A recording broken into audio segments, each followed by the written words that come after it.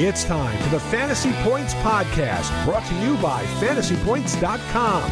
Top-level fantasy football and NFL betting analysis from every perspective and angle, from numbers to the film room, with a single goal to help you score more fantasy points.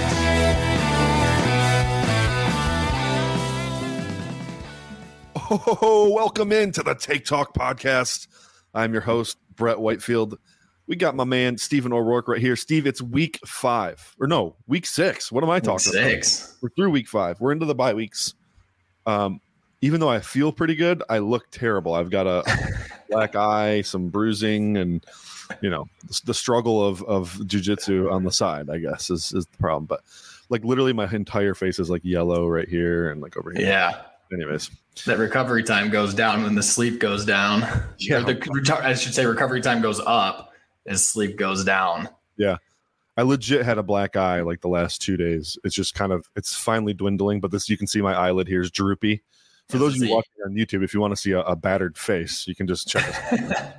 Yeah, you can kind of see the swelling underneath your eye a little bit. Yeah.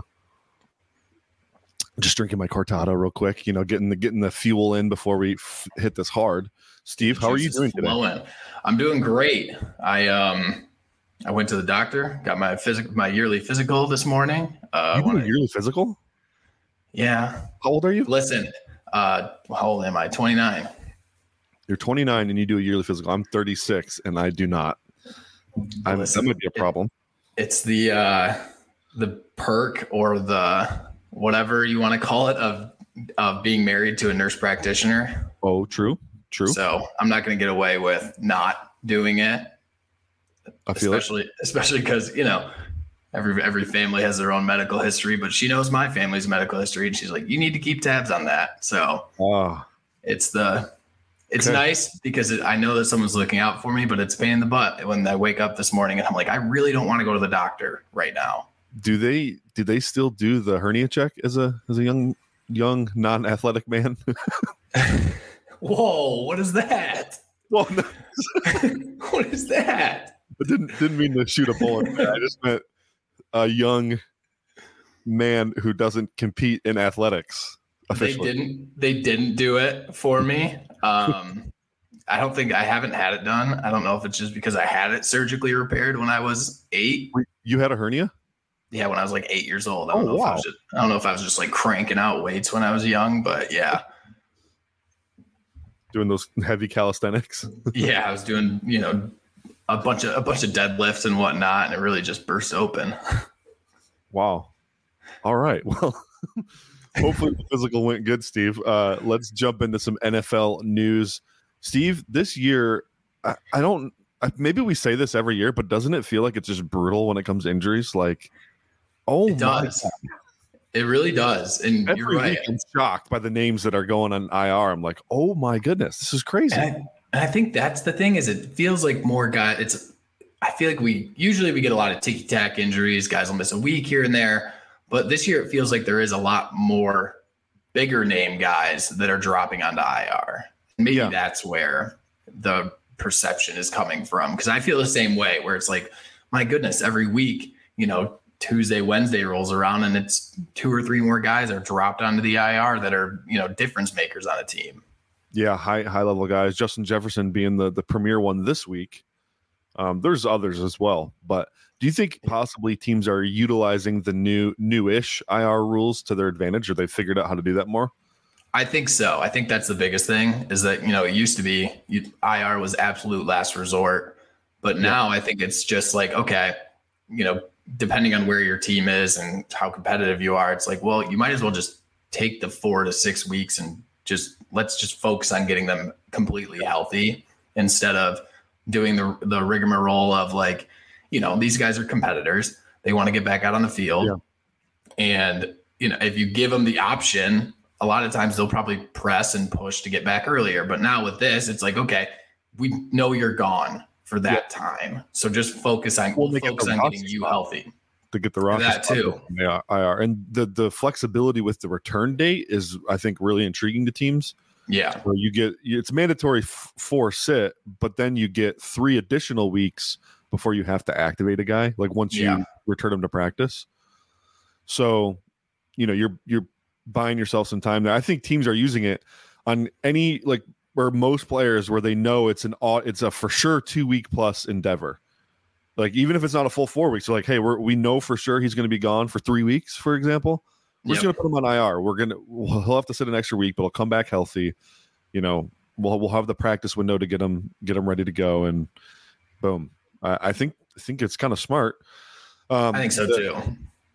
Yeah, the thing with Jefferson, the unspoken thing, and I know somebody, Schefter maybe or Rappaport tweeted about this, but the Vikings suck, Steve. And if you're Justin Jefferson, why would you come back? Yeah. I mean, listen, the 1-score regression hit them heavy and hard and fast this year. We talked about it constantly last year, but it's really coming to fruition this year where, you can't be the luck of the Irish 24/7. It's just not the way the NFL goes. But it's just, you're right. Like, especially with a guy that is coming up on getting a contract and just the nature of the progression of his career. It's like, why would you jeopardize a long-term health or whatever for, a couple games or even, most of the season for a team that I think you can pretty much rule out that they're going to be competitive or even close to a playoff team. Yep. All right, let's move. 2 truths and a lie. Steve, this is a new thing we're going to do. Instead of things I like, we're going to do 2 truths and a lie. And Steve, you're up first. Have you prepared for this? Yes, I have them prepared. Are you ready? Yes, and I want you to stare right into the camera as you read these, so I can see your poker face. All right. No, I'm kidding. You don't have to do that. All right, here we go. I've broken my nose 3 times. I've seen a Lions game at Pontiac Stadium, or I've been to 40 of the 50 youth of the United States. Oh my God, I have no idea. I know. Can you lift your glasses up for a sec? Wow, I mean, it's always weird looking at myself without glasses. What is that called when they fix your is it called a rhinoplasty? Septoplasty. Oh, well, the fact that you know that's not yeah, but that's for a deviated septum. Oh, okay. I have a deviated septum. Oh man, I don't know, dude. This is tough. They're so down the barrel. Like there's no and you didn't waver at all when you said them. I'm going to say, here's the thing. I've traveled a lot in my day, a lot, and I don't think I've been to 40 states. Maybe I have, but that's a very hard thing to do. So I'm going to call that as your lie. You haven't been to 40 states. I have been. I haven't seen a Lions game at Pontiac Stadium. I've seen a state championship game at Pontiac Stadium, but never a Lions game there. Oh, wow. I remember going to the Pontiac Silverdome when I was a little kid, and as a 7-year-old, just witnessing the most brutal fistfights of all time. That's what happened at the Pontiac Silverdome. That's what it was known for. That's what it was known for. Chicago Bears fans would come in, and then they just be on. Fandom back then, back when there were fewer rules, man, it was. It was before you had to fear getting sued. You just get away with sucker punching a guy. Crazy, no fun. What 10 states haven't you been to? Do you know off the top of your head? Hawaii, Alaska. I feel like those are on most people's lists. Yeah, I feel like that's pretty standard. You haven't been to Arkansas? No. Really? Arkansas is a great spot to play golf. Yeah, never been. So I think it's Arkansas. Hawaii, Alaska, Wyoming, Montana, North Dakota, South Dakota. So you haven't been to Yellowstone? No, I haven't. I have not been to Yellowstone yet. And then I think Oregon and Washington. And then there's one more that I can't think of off the top of my head. Nice.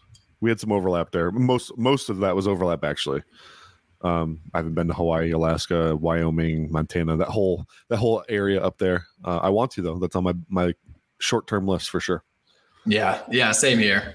I want to go to Alaska really bad. You've broken your nose 3 times? Yeah. Are you like an MMA fighter behind the scenes, or like what's going on there? One was a skiing accident when I was in 6th grade. I got dared to go full speed off of the biggest jump, and I said, yeah, why not? And it didn't go well. Clearly. And then I broke my nose twice playing rugby. Oh, okay. I forgot you played rugby. Yeah. That makes a lot of sense. Nice. All right, cool. Well, we'll keep that going. I'll do my 3 next week, and we'll see if Steve can get it right. I obviously failed today, but that's okay.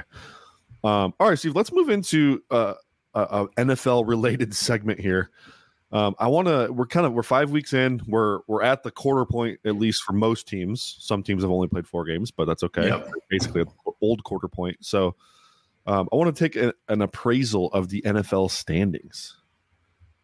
And I think we just go division by division and kind of look at where it's at. Let me actually pull the standings up before I try to do a segment on the standings. That'd probably be helpful. And then let's go with the AFC. Let's start in the AFC East. Let's talk this out. Let's see how we're feeling. I don't want to do too much schedule looking ahead. We'll kind of just do an accounting of what's happened so far. Yeah, we'll just take a little bit of stock. And I know the AFC East especially all 4 teams have tough schedules going forward, so we don't really need to dive into that too much. But Miami is currently the front runner, 4-1. There's these 2 really smart guys on the show called Take Talk that may or may not have predicted that would be a thing. Yeah. Now, I was a little heavier on Miami than you to start the season. You obviously picked Buffalo to win the Super Bowl, but we both agreed that Miami was a contender this year. Yeah.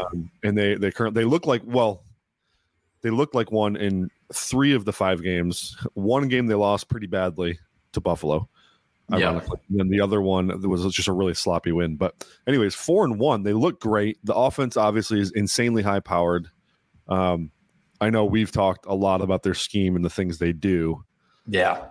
It's special though. Do you think they're going to hold on to that division lead for the rest of the season, or do you think Buffalo's going to come get them? It's only a 1-game lead right now. Right. Right now, I honestly think that if I had to pick, I think I'd pick Miami to take it. To win the division and hold on to this, just because from a week-to-week basis, there's so much game planning that goes on and not so much looking ahead, but it's not as intensive as like playoff game planning. And I just think that they're a team that they can catch people off guard. A team needs to really come in and have their own offense humming. And I just don't know how many teams are going to be able to match that week over week. And I think that Buffalo has, they obviously have a very good team, but they have some chinks in the armor, and they just have a little bit more deficit on offense that you can exploit. Whereas Miami, it's a lot tougher to scheme against them, to, win a week over week game, to have your offense humming enough to keep up with them.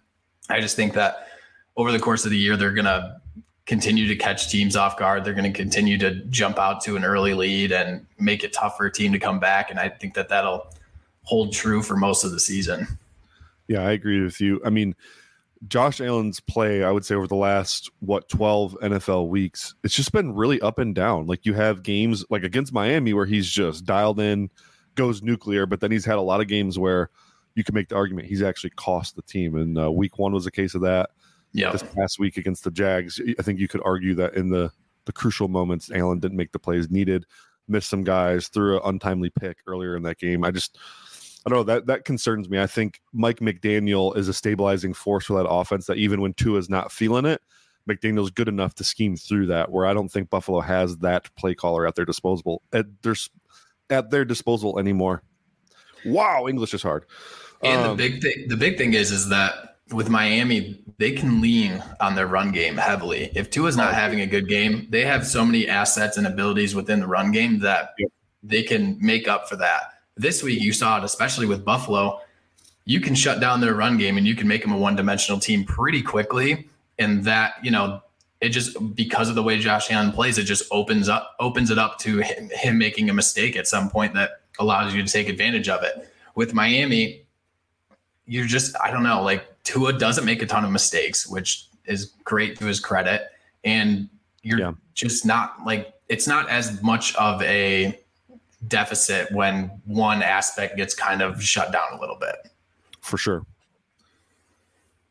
All right, let's look at the AFC North. We have Pittsburgh and Baltimore in a tie for first place right now, which is crazy because Pittsburgh's been objectively bad this season.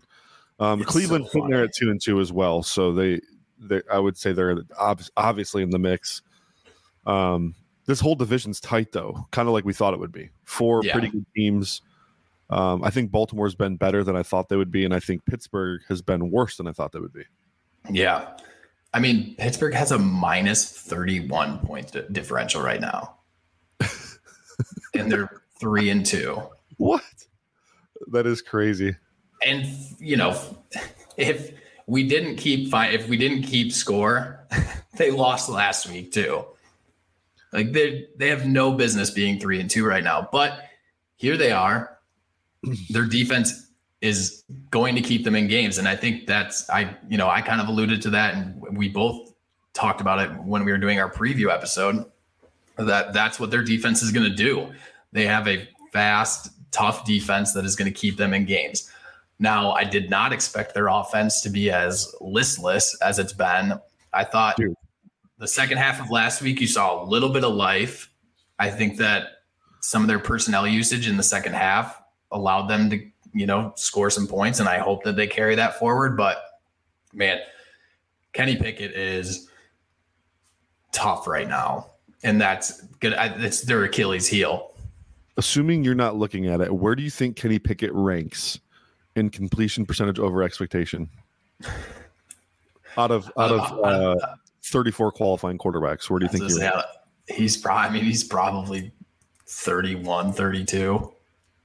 He is 34th, actually. He's 34th. And the gap between him and the guy ahead of him is larger than the gap from, let's see, 30th to 25th. Oof. So he's at minus 9.2% completion percentage over expectation. And I'll even push back. I know there's been moments lately where it's like, oh, they're getting things going. They're really not. They're just George Pickens is making crazy plays. Like last game, their entire offense was a 70-yard play to Pickens. The couple weeks before was the same thing. So Jaylen Warren popped a little bit. I think they need to use him more. He had a little bit of juice there in the second half that kind of helped him keep a couple drives moving. But in the pass game especially. Yeah, but they do get Deontay Johnson back here soonish, which hopefully will provide the team with a little bit more playmaking ability, because right now, outside of Pickens, you're right, they have little to nothing. Yeah.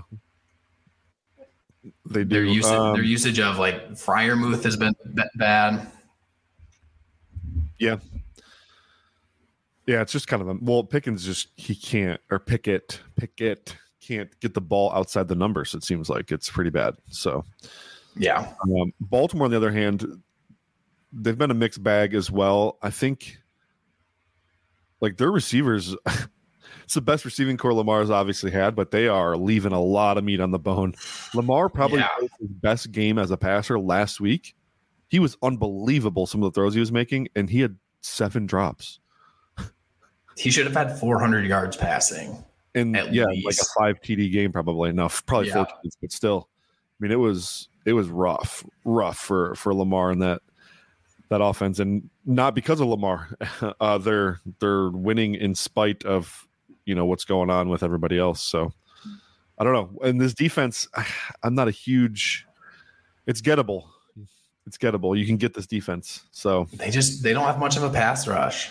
Yeah, they don't have much of a pass rush. Their secondary's okay. They got Humphrey back, which hopefully will bolster it a little bit going forward. But yeah, it is. They're gettable. Their best position group is their linebackers, and for a lot of NFL teams, if that's your best position group, you're probably not going to have that great of a defense, unfortunately. Yeah, for sure. They have a negative pressure rate over expectation, and their pressure rate in general is like 24th out of 32. But when you look at it compared to the situations they've been in, not great.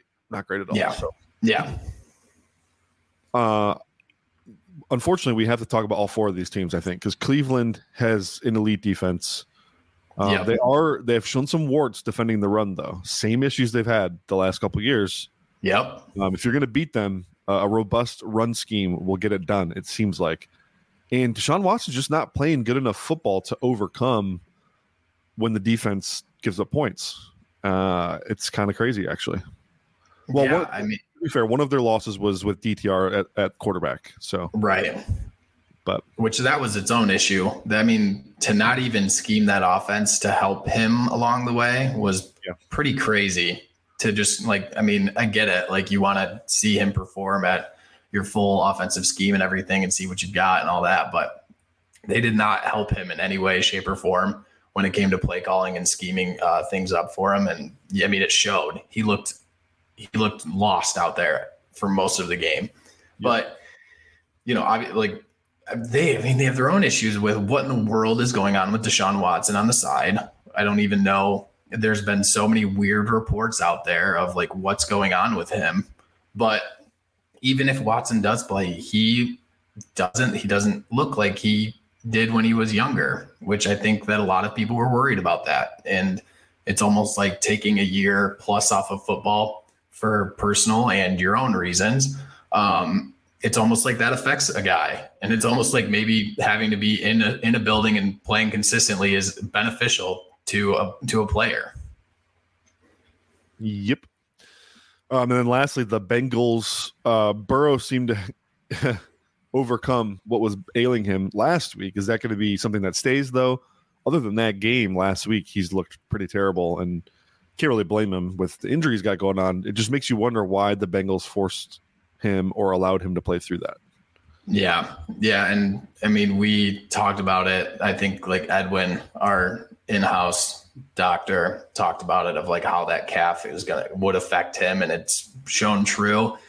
I'm interested to see what it looks like over the next couple of weeks, because Jamar Chase isn't going to be able to line up against Marco Wilson every week, which, that's it's going to get tougher. Yes. But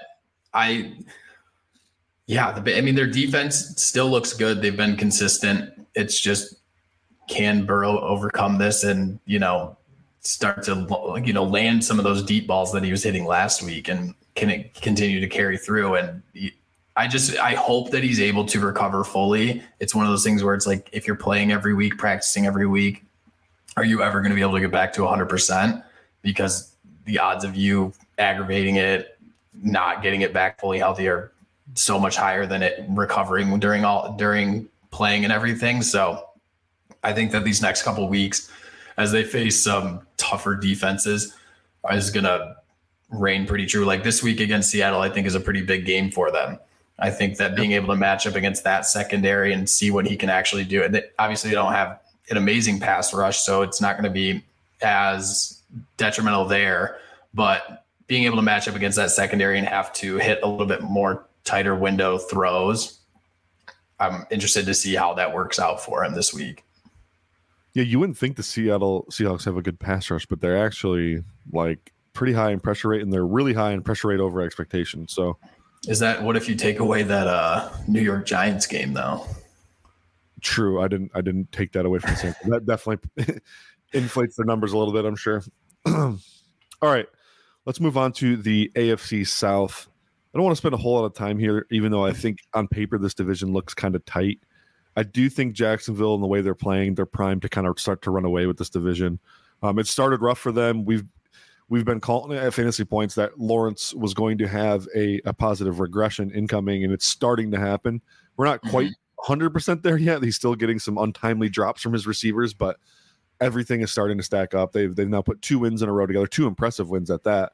Yeah. Taking up the Buffalo Bills as one of those wins. I kind of just think, especially as they get into more division play here, that they're going to start running away with this division. I think Indy's been a really nice – Houston, too, has been a really nice story.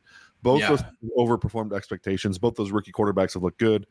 Richardson going to IR for probably 8 weeks is not good. And then Houston, they just have enough holes where I'm not confident they're going to be a true contender in this division. Yeah. So for me, it's Jacksonville front runner, and that's pretty much it.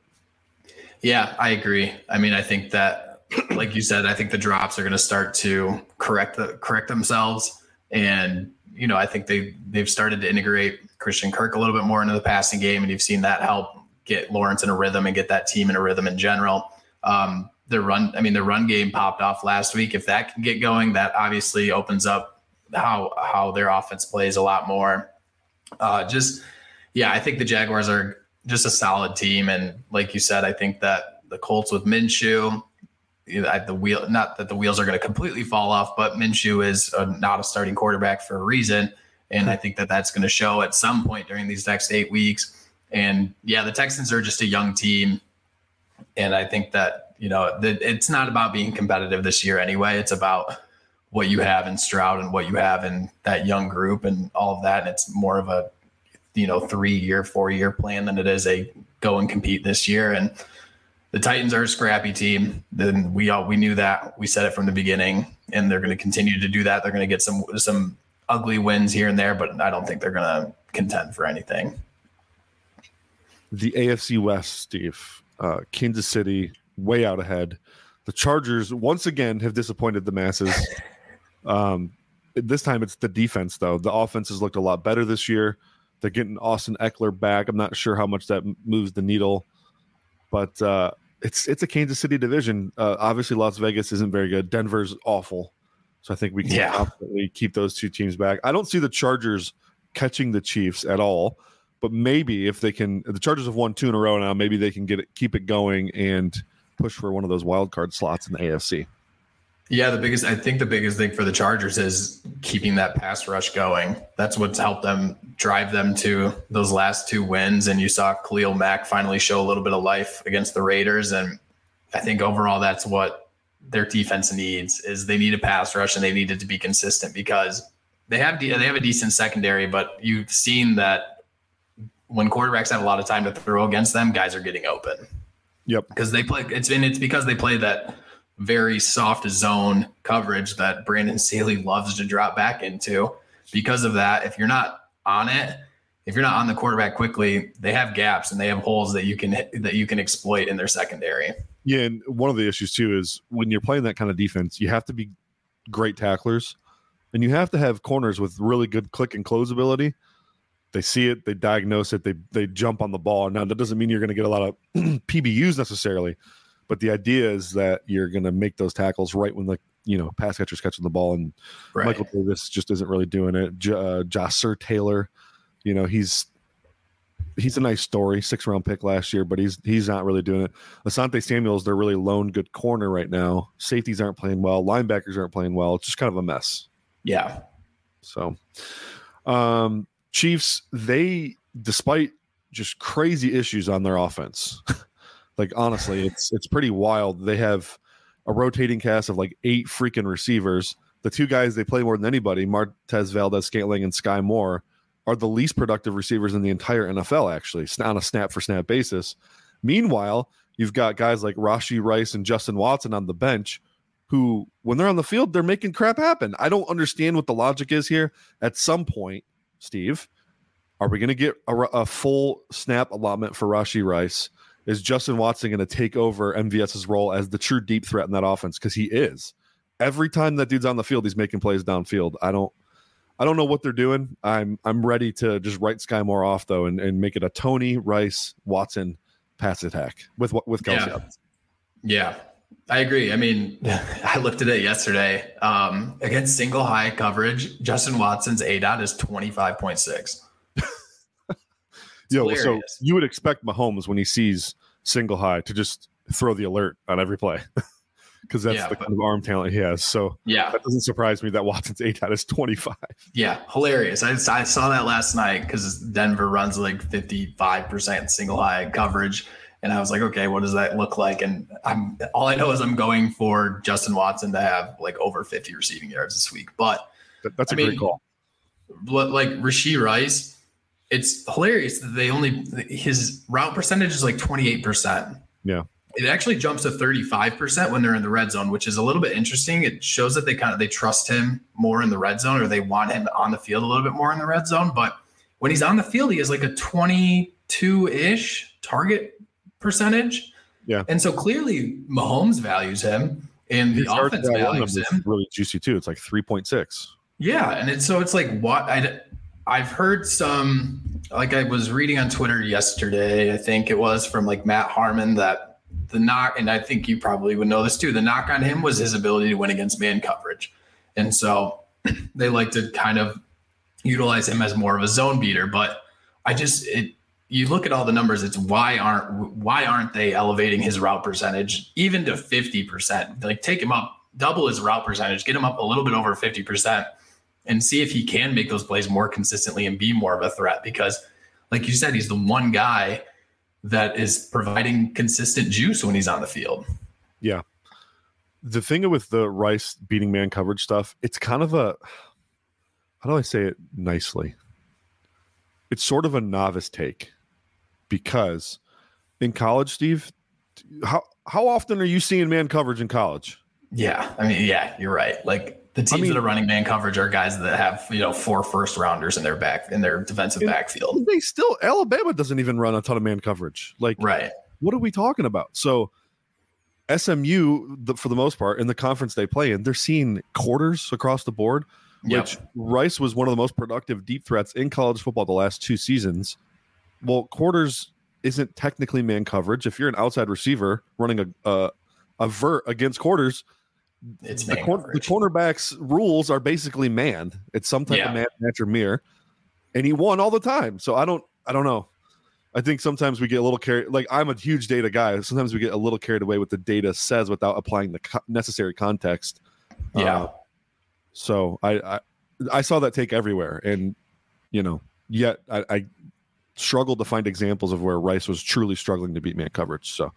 Anyways, I think they need to unleash the cat. Especially, most teams don't play.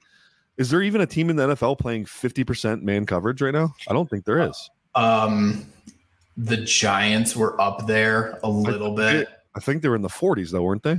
Yeah, but every NFL team runs more zone than they do man. Even the heavy man teams. Yeah. So, anyways, enough of that rant. Let's move on to the NFC, Steve. Let's start with the NFC East. The Philadelphia Eagles have a stranglehold once again on that division. They are 5-0. Granted, they have not played a divisional game yet, though. Is that true? That's true, right? That is true. No, they played the Commanders. They beat the Commanders 2 weeks ago.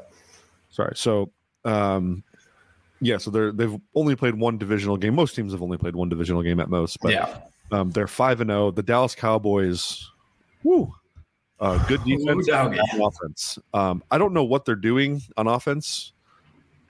And I hate to make this segment more about the Cowboys and the Eagles, but the Eagles are just kind of popping still. So, like, I don't see a chance the Cowboys catch them, to be honest. I don't think Dak has what it takes to get it done. He doesn't look comfortable to me. He's not willing to push the ball downfield. He's not willing to throw into tight windows. When you look at premier quarterbacks in the NFL, the thing that separates them from the pack is, I think, twofold. It's throw for throw accuracy and the ability to make plays that go beyond what you're expected to do. Those big time throws, or we call them hero throws, the ability to make those throws is what separates the premier quarterbacks from the rest of the pack. Dak is not even close to the correct stratosphere on that. He's not even attempting them. He's not even attempting them. That's kind of what I was getting at. When you watch the tape, you see a guy who just does not look comfortable. He doesn't trust his arm to fit it into tight windows. He's not throwing guys open like maybe he used to in his prime. It's concerning. And if I'm Brian Schottenheimer and I see what Tony Pollard's doing on the other side, which is not good either, I feel like we got to start dropping Dak back more. The only pathway to success in the NFC is through San Francisco, through Philly, through Detroit. You're going to need to be able to throw the ball against those guys. You're not running the ball against any of those teams. Yeah. So you got to be able to throw the ball. They got to start dropping him back more, getting him comfortable, utilizing Michael Gallup, Brandon Cook, CeeDee Lamb, their tight end ensemble they have, which is really nice.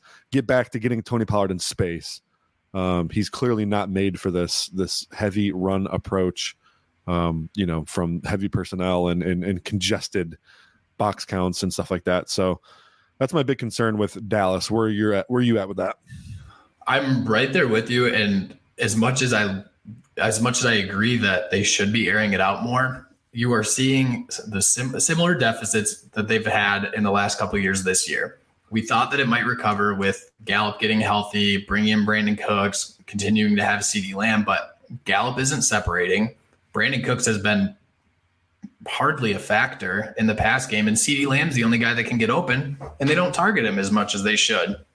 So the pathway, I don't know what the pathway out for them is. I think that they're just going to be a struggling offense unless they start experimenting with different wide receivers. I think that they're kind of stuck where they are, unfortunately, and they're going to beat up on the bad teams where their defense can exploit and, really jump on teams. But the good teams where, they're a good team's offense is going to be able to get opportunities against their defense. I just don't know if their offense can keep up with that because until they start targeting CeeDee Lamb at a 40% rate, a lot of these targets are not high quality targets to these guys because you just don't like Brandon Cooks is fine. I think he's finally showing his age. He had been doing so well in so many different situations, but I think you're finally seeing that, it's turning a corner for him. Well, in the things he does well, Dak's not even really capitalizing on anyways. So right. And Gallup, he looks like he lost a step. I mean, that injury clearly, I don't think he's ever going to get fully back from it. He is what he is now. And unfortunately, what he is a okay contested catch guy who can't separate. Yeah, we're going to find out this week. Gallup is going to get Michael Davis. Yeah. In a matchup, who's definitely gettable. He's allowing 0.5 fantasy points per coverage snap. So we'll find out if Gallup has anything left this week for sure. Yeah. But one thing I do want to touch on that I've seen a little bit is, can we just stop with the narrative around the Eagles because I'm seeing it again this year. It's the same exact thing as we saw last year, where people are talking about how they're not winning games by enough and they look discombobulated at times and they have holes and all of these things. I don't care. They're 5-0. They did this exact same stuff last year where it was like, well, who have they played? And they haven't really won by enough. It's like, that's just who they are. They win close games. NFL. You're not blowing teams out every week. No one's doing They win close games. They have weapons everywhere. They can exploit any matchup they want with any of their receivers at any time. And they're just a good team. So they're going to keep rolling through. I don't care how much they win by. I don't care that sometimes it looks ugly. That's who they are as a team, and they're clearly comfortable with that. So I think everybody just needs to understand that and be okay with it. Yeah. I do think their offensive scheme is garbage. I'll just say that. But they have enough talent on offense where it kind of just doesn't matter right now. Yeah. So, we'll see with the defense. The defensive line's insane. I think James Bradbury looks a little on the cooked side of things, although he looks really good in the slot. That was intriguing to me. I think that might be a nice little end of career move for James Bradbury. But, I wish they would move him in there a little bit more often now. Yeah. Problem is they don't want to trust Josh Jobe on the outside, which I understand. Yeah. I mean, Josh Jobe once gave up a 70-yard touchdown to Treylon Burks, so you can't, that's not great. All right, let's move on to the NFC North. And Steve, I don't want to do too much lines discussion because they are the game of the week this week, Steve. So we're going to hit the lines pretty hard here in a minute. But when you look at this division, we honestly don't even really need to talk about it. It's 4-1. It's really bad. The Lions have already beat the second place team by a lot. They blew them out. Chicago's terrible. Minnesota's terrible, and they just lost their best player. This is the Lions to lose at this point. Pedal to the floor. Keep it going. That's it. Yeah, we'll see. I mean, at this point, we'll see how it goes, but the Bears might end up finishing second in this division, honestly. If Jordan Love keeps making the mistakes he's made the last 2 weeks where, the first couple of weeks it was like, hey, he's making some big plays and he's making comebacks. You're starting to see that he doesn't have the greatest eyes these last 2 weeks. And I think if Justin Fields can keep playing the way he played last week, doubtful. They might. It is doubtful, but you never know. You got to give Bears fans a little bit of hope. And the Lions are comfortably running away with this, and I don't see a world where, barring injuries, where that doesn't hold true for the rest of the year. Right. It almost, if you take a 1-game sample, it almost looks like Love and Fields switched places. Yeah. I mean, some of the picks that Love threw, the first and the last one were, oh my God, they were bad. The first one was laughable. I mean, the first one was funny. It was so bad it was funny. There were 3 different defenders, Steve, that could have picked that ball off. Yeah. So it wasn't like sometimes a young quarterback, won't see a certain linebacker drop into a certain lane, or he's coming from one side of the field to the other, and you're not aware of him. That may have been true for the guy who caught the ball, but it wasn't true for the 2 defenders behind him that were right there to catch the ball if he wasn't there. So I don't know. Love just, oh my gosh, it looks bad. He's not processing the game fast. Everything's moving too quickly for him, I think. Yeah. So, all right, NFC South, we got the Tampa Bay Buccaneers in first place. They've already had their bye week though. Yep. Which might be good for them. They're 1-0 in the division. They have a point differential of 16, which is not bad, but when you compare to other first place teams, it's on the low side. Yep. This division, though, is as bad as we thought it would be. Atlanta has no idea what they're doing.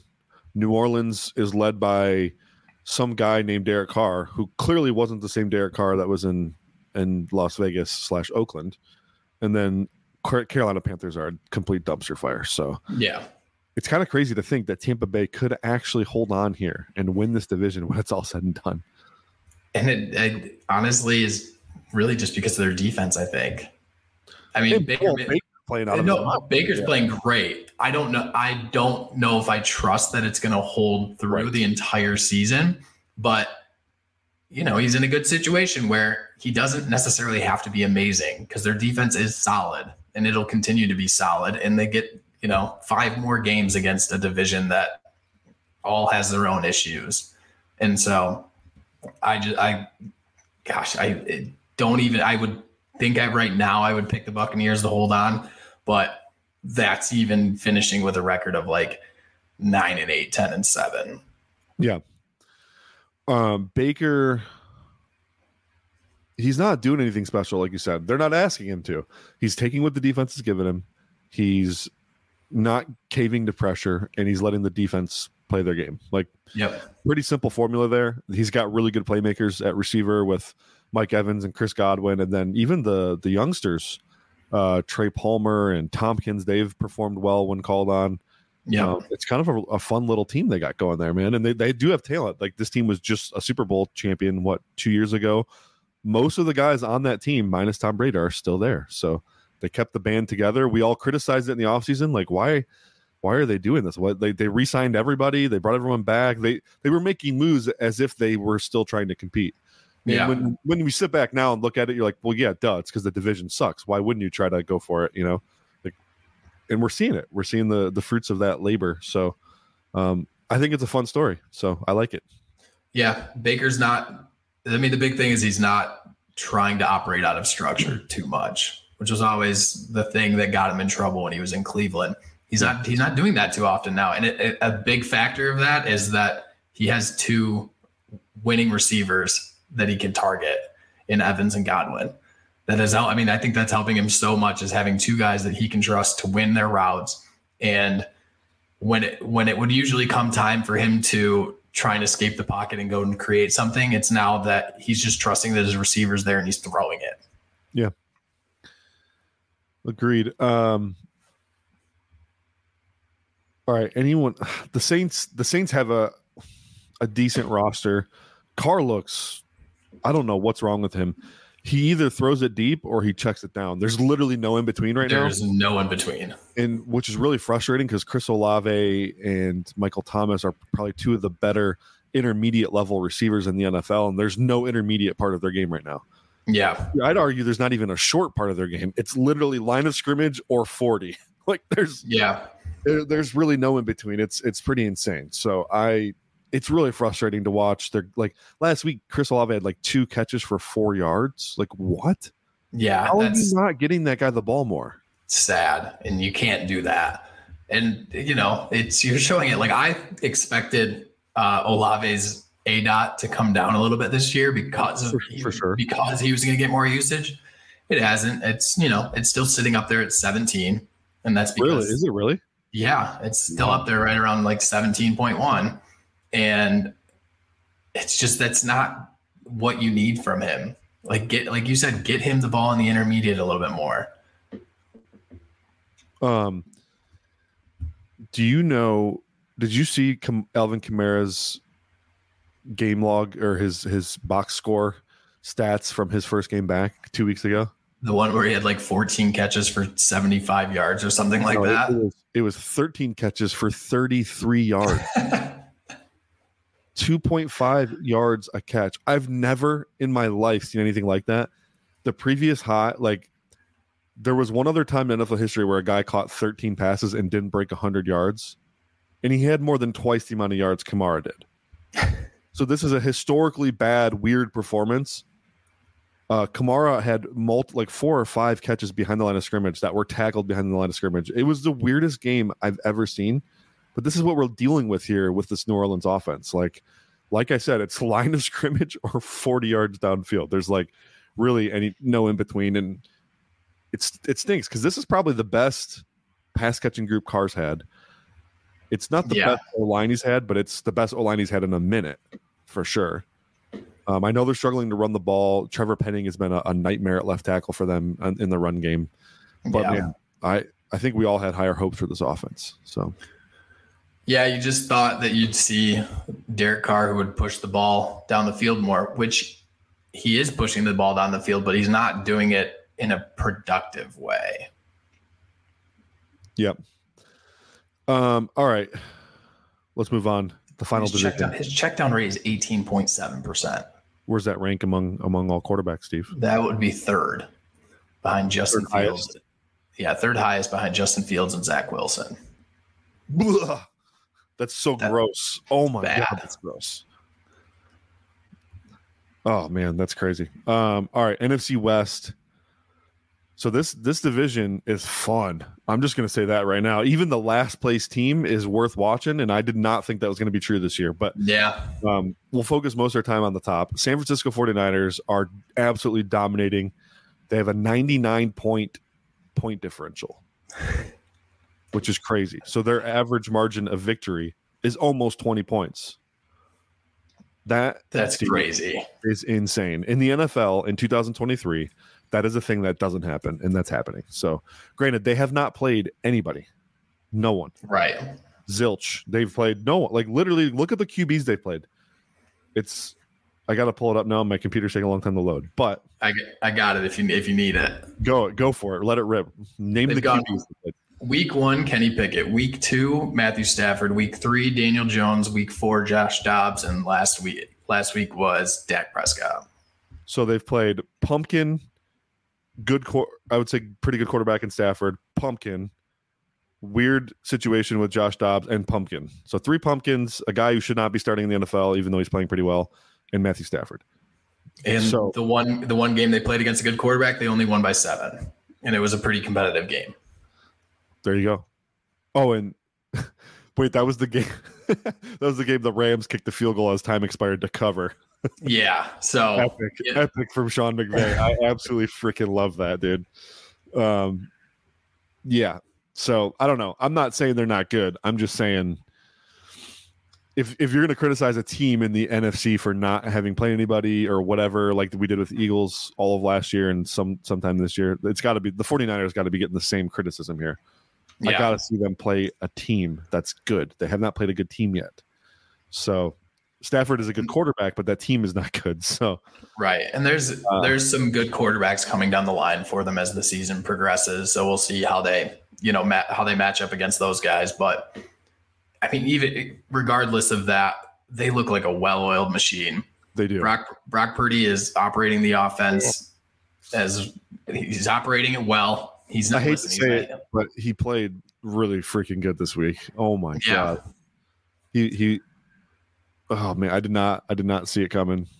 I thought eventually old Brock Purdy would rear its ugly face. I tell the story every time I talk about Brock Purdy, but Steve, did you know that Brock Purdy once threw an interception that was caught 15 yards behind the line of scrimmage? Was this in college? Yeah. I don't even know how that's possible. Well, no one did until it happened. No one did. Purdy literally scrambled from like the 40 to his own goal line. I mean, that's an exaggeration, by the way. Don't fact check me on that. But it was something crazy like that. Like he was like 25 yards behind the line of scrimmage and then threw like a last minute check down and it got tackled for -15, bro. Or no, it got picked. It got picked for unbelievable. Yeah, I mean, it's a credit to the weapons that they have. It's a credit to the offense that they run. It's that, they don't put too much on Brock Purdy's shoulders. And that's the benefits of having a Kyle Shanahan offense. Yes. But their defense looks crazy. Fred Warner is a monster. Their defensive line is good, and their secondary is solid. And it's going to be tough for teams to score against them. Yes. I'm thinking about the tweet where I'm sorry. Fred Warner is a monster, but did you see the tweet where somebody was like, man, look at Fred Warner run stride for stride with who was the receiver? Yeah, who was that? That was the CD. Was it? I think so. And he had 2 steps on him. Bro, he cooked him. Warner I'm sorry. I love Warner. I think he's a fantastic player, but it was just funny how bad he got cooked. Yeah, it was like he's running stride for stride. And he's like, I mean, stride for stride, 2 or 3 steps behind the guy. Yeah, Michael Heck did that with against Dallas Goedert. If that's what we're comparing to. By the way, that tweet has been deleted. Yeah, that's not surprising. Oh man, you can't put that. So I was kind of secretly hoping that tweet was sarcasm. By the way, this show is called TikTok. We're allowed to talk about this. I was secretly hoping that tweet was sarcasm, and if I were the gentleman that tweeted that bashfully, I would have definitely claimed it was sarcasm after the fact, because I'm not. You put out a take that bad, you just have to own it and just be like, "Yo, I was being sarcastic. What are you guys talking about?" Like deflect. Yeah, like, you guys took that seriously? Yeah, I wasn't serious. Yeah, exactly. Problem is, I guess that kid guy, whatever he was, is a diehard Lions fan or 49ers fan. I don't know why I said Lions just now. Diehard 49ers fan, and so he was being 100% serious. And now that tweet is deleted, and now he's reevaluating how to evaluate linebacker play. He'll understand that there's never a situation and there's never a linebacker that matches up well with a slot receiver, and that's just the nature of the NFL, and it's okay. It's okay. Fred Warner's not meant to go stride for stride with CD Lamb. That's not what he's meant to do. It doesn't make Fred Warner any less of a good player. No, it doesn't. But also, let's not try and elevate him to this incredible person that can go stride for stride with any receiver, especially one of the better, faster receivers in the NFL. Right. Let's spend like a minute on Seattle before we move on to the game of the week, because I wanted to get this thing done in under an hour, and we're up against it now, Steve. Seattle Seahawks. This looks like a good team. Defense is playing well. Offense is playing well. Offense could play better though. They've left some meat on the bone. Run game's got to get going a little bit. DK Metcalf. It's weird how random his stat lines are. Yeah. With his skill set, I've said this to Scott Barrett. Scott thinks it's hilarious, but there should never be a game he walks off the field where he has less than 90 yards. Watch the way teams play him, Steven. Tell me I'm wrong. Like, he never gets a corner pressing him. They're always 8 yards off the ball. I would hitch them to death or quick slant or out until they play press, and then you hit a go ball. It's free yards on every play when DK's out there. Yeah. I don't understand why they're not doing this. So, yeah, their run game is exactly what it was last year, where it's like either Kenneth Walker has a good run or he's stuffed at the line of scrimmage. There's no in between, and Pete Carroll's going to die and also live a little, but mostly die by the run game. It's who he is. It's who he's always been. He's never going to change. It's funny because Pete Carroll's like 80 and you're talking about him dying. Sorry. No, well, he's a young 80 though. He's not actually 80. He's 70 something, I think. He might. I could see him living to 120. That man still looks youthful, but you'd love to see them open up the pass game more. They haven't even integrated JSN into the pass game really in any meaningful way. And it just we knew that was going to happen though. They're a 12 personnel team. They're always going to do that. They're always going to do that. I know. Draft JSN for next year when Lockett's gone. Yeah. But it's just, that's the problem is if you can hem in their run game, which a lot of teams can, and then if you can force Geno into a couple of mistakes, that's how you beat them. But overall, that's not to take away that they're still a good team. Geno can still rip it, and they're going to win a lot of games. I don't think they're going to win the division, but they're probably going to finish second. And I think they're going to be a playoff team, and they'll be a feisty playoff team at that. They're definitely a playoff team. I don't want the Lions to see. That's for sure. Right. Yeah, absolutely. Lions could very well host them for a playoff game if the Lions hold on to that division. Yeah. Yikes. All right. Yeah. Speaking of the Lions, let's move on to the game of the week. Steve, we tried to avoid talking about our hometown team here, the Detroit Lions, just because we get called biased and things of that nature. But when you look at the schedule this week, there's only 2 games where there's 2 teams with a winning record. And it's the Indianapolis Colts versus the Jaguars, or the Lions at the Buccaneers. So I figured we'd do the game that has 2 first-place teams battling it out. That just makes logical sense to me. The NFL officially is calling this game of the week. It got flexed to the 4:25 slot, so you can catch that on. That's going to get the Romo call, right? Is that going to be Romo? Yeah, or it's going to be on Fox. So Aikman and Buck. It's probably going to be. Yeah. Well, no, Fox they're not Fox anymore, aren't they? ESPN now, or do they do Fox still? Oh, you're right. I don't. So it'll probably be. I think the A team is Olsen. Greg Olsen, and moral of the story is Brett knows nothing about announcing crews. Yeah, I think it's Olsen and Kevin Burkhardt is like the A team for Fox now. Olsen does a good job. He's probably he didn't play quarterback, but he has a lot of good quarterback-y takes, pass game takes. So that should be fun. But tight end translates to post game or post career stuff very well. Tight end is one of the smartest players on the field, usually. Absolutely. Usually, unless you're Kellen Winslow Jr., but that's a different story for a different day. That's an off-season topic. I'm a soldier. All right. Lions at Tampa Bay. The Lions have been super impressive. Their only real blemish is an overtime loss to another very good team in Seattle. They beat the Chiefs. They beat the Packers. They've blown out their last 2 opponents in the Packers and the Panthers. And Panthers. They won the Falcons game very decidedly. I wouldn't call that a blowout. They only won by 10, but they were the front runner the whole game. You kind of knew they were the better team. It felt that way the whole game. So this is probably the first challenge that the Lions are going to get since the Seattle game. I really like by the way, Jared Goff, Steve. We got to talk about my man Goff here for a second. If you didn't see it, he was the recipient of my Week 5 game ball. And people are going to think that's weird because he was like 20 for 28 for like 200 yards and some scores. Yeah. Not an impressive stat line. But when you actually broke down the game and went throw for throw, I've been doing this for 10 years, Steve. I haven't seen a performance as close to flawless as what Goff put on tape Sunday.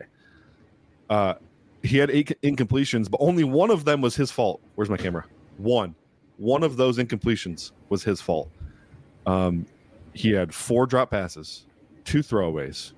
So that leaves 2 more incompletions. One of them was a catchable ball to David Montgomery that was slightly underthrown, not a perfect ball, but it was close coverage, contested situation, fell to the turf. The other one was a clear overthrow by Goff. Other than that, everything was on the money. He was making those hero throws we talk about, Steve, where he was beating coverage with his arm, which that's been the jump for Goff from where he was good system quarterback early middle part of last year to now he's been on a tear for the last 15 games. Yes, he's now making those throws again that you saw him make in his early career in LA, where it's like he's confident, he's slinging the rock. And the impressive thing is mechanically, it's teach tape, it's textbook, it's how you teach quarterbacks. The footwork, the anticipation, the timing, the rhythm, the consistent throwing mechanics, the occasional off-platform delivery when he needs to. And you wouldn't see Goff as a true off-platform kind of guy. but when it needs to get done off platform, he'll do it off platform, and he does it well. So everything's just coming together right now, and he did it without Amon-Ra St. Brown. He's getting him back this week, probably getting Jahmyr Gibbs back. The whole thing just looks really nice right now on the offensive side of the ball. Yeah, this ideally is the first week where we really get to see the full scope of the Lions' weapons. Jameson Williams returned back for his first game last week to, he looks good, by the way, and we can talk about that more in a second, but go ahead. Yeah, but the biggest thing with Goff is that, coming out of college in the first couple years of his career, it was a lot of that the mechanical stuff was really good. It's why he became the number one pick. But the questions were always, centered around his arm strength and his ability to operate, out of structure a little bit. When he was with the Rams, once the play broke down, that was where he turned the ball over. That is the thing that he has changed immensely in the last 15 games, is that he does not put the ball into harm's way. A big part of that, to Ben Johnson's credit, is the scheme that they're running. But there's a very clear, understood trust between Ben Johnson and Jared Goff on what they know that Goff can do, what he likes to see, and where he likes to go. He looks so confident. And again, another big credit goes to their offensive line, because he has a lot of clean pockets to throw from. Yep. But he isn't doing the thing that he did in Los Angeles, which was, if he was facing pressure, or if he was, if the play did break down, is that he'd kind of flail a ball off, it get picked off, panicky. And that was it. Yeah, it was very panicky. And I think that you're seeing him just come into his prime. And I think you're just seeing him become more confident as a quarterback, more confident in the play calls, more confident in who the guys he has around him. It's all coming together for him. And it's really fun to watch, because like you said, it is teach tape. It looks so good, so consistent. His drop back it looks so confident every step of the way. And it really is fun to watch. And I don't think even the most optimistic Lions fans, I don't think a lot of people, and the most optimistic Lions fans, the most optimistic Jared Goff stands, not many people saw this being the person that he was going to develop into. I mean, it was talked about all the time when he came over to Detroit, is that, hey, listen, Jared Goff, he's a system quarterback. He is who he is. He's not going to make a ton of big throws, but he's going to operate within the system. But you're seeing him take that step. And I don't know how much of that is the confidence that is coming with working with an offensive coordinator that really trusts him. That was a big thing in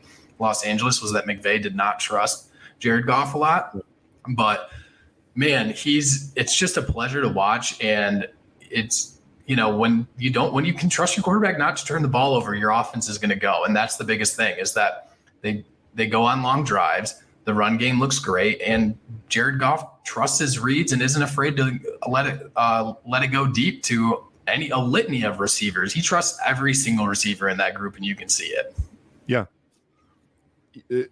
it's true, and I really appreciate. I mean, for something when you don't have a Mahomesian level talent, and Goff is not that. No one's claiming that, but when you don't have that guy, but you have a good, smooth. He reminds me of Tua in a lot of ways, actually. There's some parallels there between him and Tua, where there are games where you're relying heavily on Ben Johnson to make it go. And I think what's elevated both Tua and Goff now is they're taking the next step. It's like we're still getting it seems like once a game, Ben Johnson schemes up a 40-yard touchdown. Somehow, some way, it's wide open. Goff doesn't have to do anything other than just put it out there. Literally once a game, or a 41-yard, like Caleb Freeman had a 40-yard carry the other day, or against Green Bay, that was just schemed. A beautiful play design. Yeah. And so you are still getting those 40-yard, splash plays, but now Goff's taking it to the next level, where it's like, I don't only need this to go. And it's really cool. Everything's coming together. The offensive line's good. Pass catchers are good. Ben Johnson's amazing. Goff is making the most of what he has. And I do think I was one of the only guys on Lions Twitter who liked Jared Goff coming back in that trade with Matthew Stafford. I loved it. I was like, perfect bridge quarterback. Now, even as optimistic as I was, I never thought we'd be talking about Goff like we are right now. I just saw my guys, Joe and Kyle Krabs, ranked Goff in the top 10 best quarterbacks in the league. PFF has him as the highest graded quarterback in the NFL for not only this season, but the last 17 games, Steve. Yeah. The sample size is big now. what's the dude who always has the terrible QB rankings? Well, he has Goff in his top 5 now. Like everybody is paying. Ruiz. Are you talking about Ruiz? No, not Ruiz. I don't mention his name. No, he played in the NFL and so did his dad. Sims, Chris Sims. Sims, I think, has got him in the top 5 now.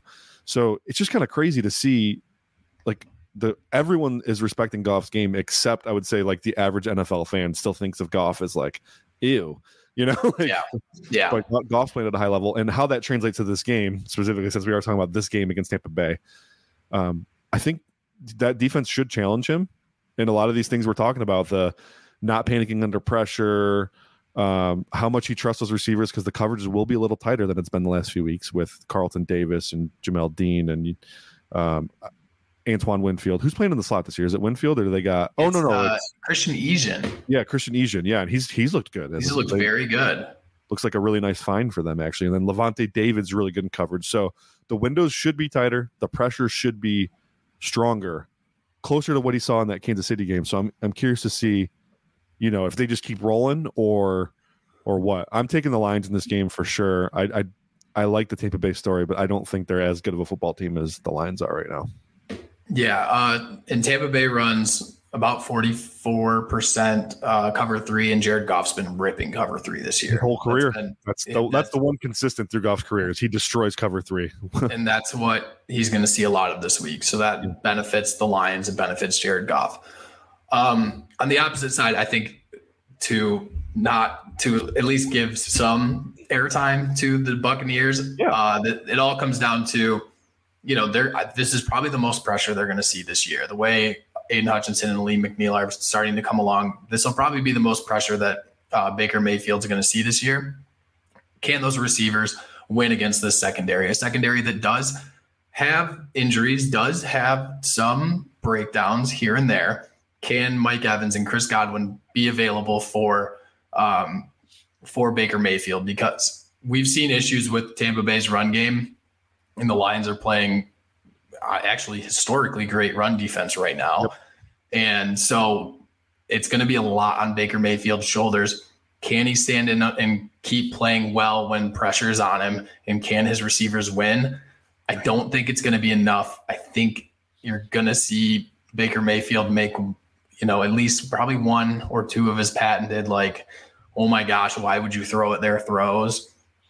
And I think it's going to be a close game. I really like this defense. I think that they're a pretty well-oiled machine. They remind me of, what I've talked about with Cincinnati, where they're just a consistent unit. They've been together for so long that they just know and trust each other. And I think that's such a benefit to what they do. And so I think they're going to cause issues, but in the end, I think that making Baker Mayfield one-dimensional, making this offense one-dimensional is going to end up being the Achilles heel for the Buccaneers. And literally took the words out of my mouth. I think that's exactly correct. The Tampa Bay Bucs cannot run the football, and the Lions don't allow people to run the football. So you're going to see Baker Mayfield in a lot of 3rd and longs, and that's usually where you see the warts with Baker. And that's where this Lions defense shines. You're going to get Aiden Hutchinson against, I would say, a poor right tackle. I wonder if they wish that Tristan Wirfs still played on the right side, because Hutch they move him all around, but most of his pass rush snaps come on that left side, that left defensive end spot. So I think it's going to be a big day for the Lions defense. I think this game plays out similarly to the Eagles game for the Buccaneers. I think you're looking at like a 30-17, 28-17 Lions victory. Lions easily then. Yeah, I think they'll keep it close in the first half. I think it'll be a competitive first half game, and then I think once the Buccaneers have to kind of abandon the run game and play from behind, then I think that's when the Lions will start to pull away a little bit. Which is what you've seen the last 3 weeks, Atlanta, Green Bay, and Carolina. Like, once the Lions removed the run game from the equation, then it was pretty much game over from that point. So yeah. I think it might be a little closer score-wise than that, because I do think Tampa Bay's defense is good enough. I don't know that the Lions will drop a 30 bomb on them, but I do think the Lions will decisively win this game. I don't think it will be a question who the better team was. The only factor, Steve, that we're not considering that could be in play is it might be 85 degrees and humid on Sunday. Lions being a northern team. I know we just left summer, but it is cold up here right now, 48 degrees today. not great. So that's the only thing you think of because they're just not used to it. Those players aren't used to the heat. They play indoors here, and then they haven't played in a hot weather game, I don't think, since opening night. So that could be a factor. You could see guys cramping up or whatever, but I'm sure. Yeah. I mean, Dan and his athletic staff are really, really good. I'm assuming they have a game plan for that and their, hydration tactics, et cetera, et cetera. So, yeah, the guy I'm watching big time this week is Cam Sutton. I'm interested to see if he kind of travels with Mike Evans a little bit. I think that's a big matchup for him and for the Buccaneers because if Cam Sutton can kind of hold that under check, then it's going to be a tough day for Tampa Bay.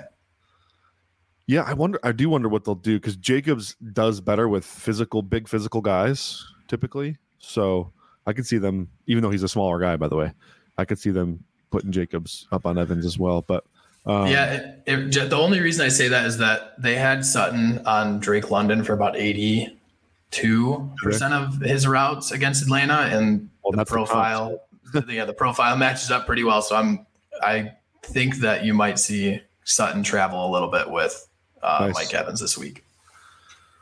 Right on. Well, we are both taking the Lions. I look forward to watching that game. It's going to be weird though, because 4 p.m., Steve, that's usually when things get really crazy for us. I know, that's our weird zone. Yep, it's weird. But anyways, that's going to do it for us, guys. Thank you so much for listening. Make sure you're checking us out on YouTube. Hit the subscribe button, hit the bell, get the notifications. And then if you follow us as just a podcast, audio only, follow us everywhere. Don't just subscribe to Spotify. Subscribe on iTunes as well, or Apple Podcasts, whatever it's called.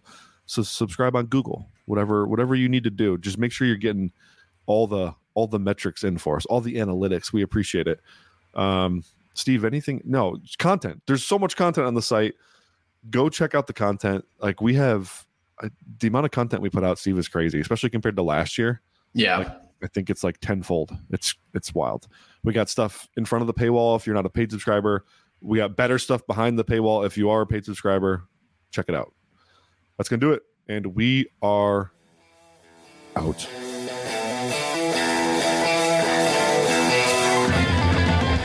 Thanks for tuning in to this edition of the Fantasy Points Podcast. Remember to subscribe, rate, and review on your favorite platform.